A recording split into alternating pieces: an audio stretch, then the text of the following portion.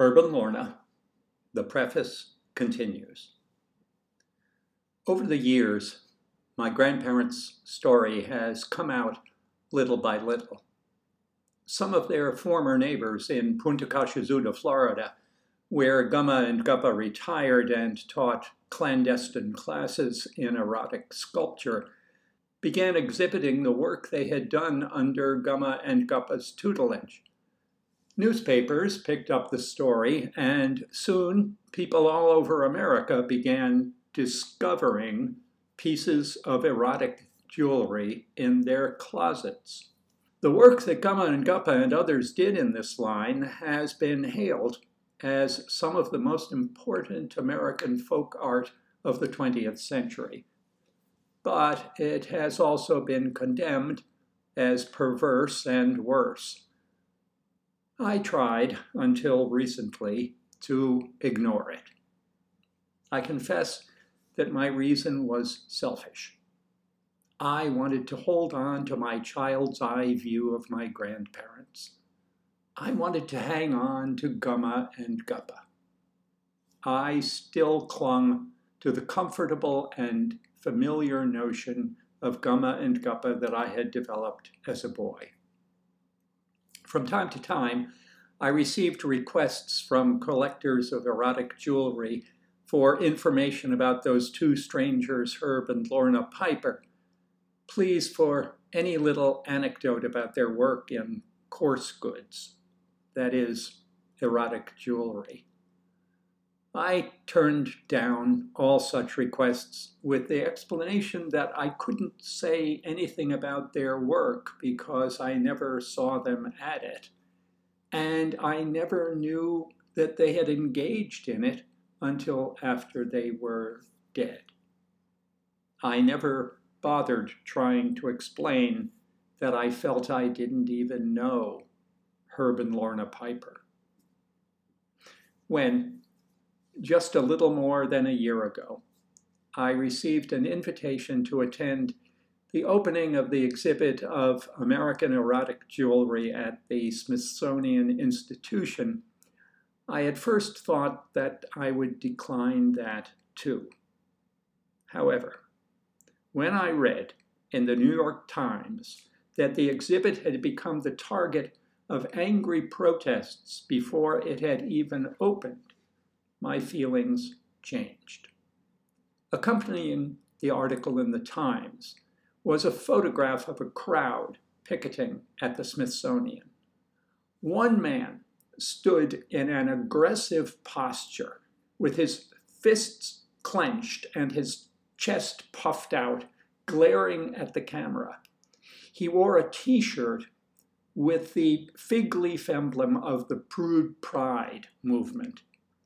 Painted across it was the slogan, "I'm proud to say I'm ashamed of my body." In the article, a spokeswoman for Mothers Against Sex was quoted as saying, toward the end of a disquisition on the pernicious effects of erotic jewelry, "A lot of people don't realize that there's an entire community in Florida where senior citizens turn out this perverted stuff. Can you imagine that? I ask you, America, is that how you want your grandmothers to end up? Posing naked for some old perverts? It's sick.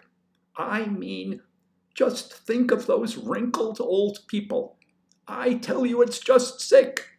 You can't tell me that this has anything to do with artistic expression or freedom of speech. This has to do with only one thing, sex. That did it. Oh no, I said to myself, that isn't all there is to it. There is much, much more to it than that.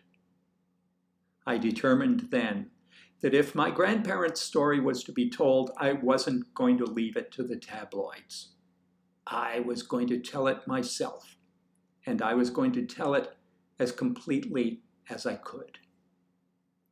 In that attempt, I have drawn on my grandmother's account, my memories of my grandparents, interviews with friends and relatives, historical documents, supposition, and imagination. Most of what they thought, felt, and experienced went unrecorded. Most of the documents they might have left were destroyed, burned in the Hapgood Brothers' warehouse fire. I have tried, therefore, to tell the story as it probably happened.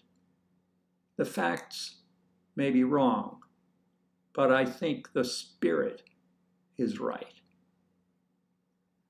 I am indebted to many people, institutions, and other sources for their help in preparing this biography, including, in no particular order, the Historical Society of Chacallit, New York, the Boston Athenæum, the Punta Cachazuda Bugle, the Erotica and Esoterica Department at the Smithsonian Institution, the Studebaker National Museum, Asa Hall and Richard Langworth's The Studebaker Century, Life magazine, and my parents, Bert and Ella Leroy. The book could never have been written without the reminiscences of Herb and Lorna provided by May Castle, whole chunks of which I have included unedited, just as they were transcribed from the tape recordings of our conversations. Thank you, May, for your help. I wish you had lived to read the result. I hope you would have liked it. Peter Leroy, Smalls Island, June 2nd, 1987.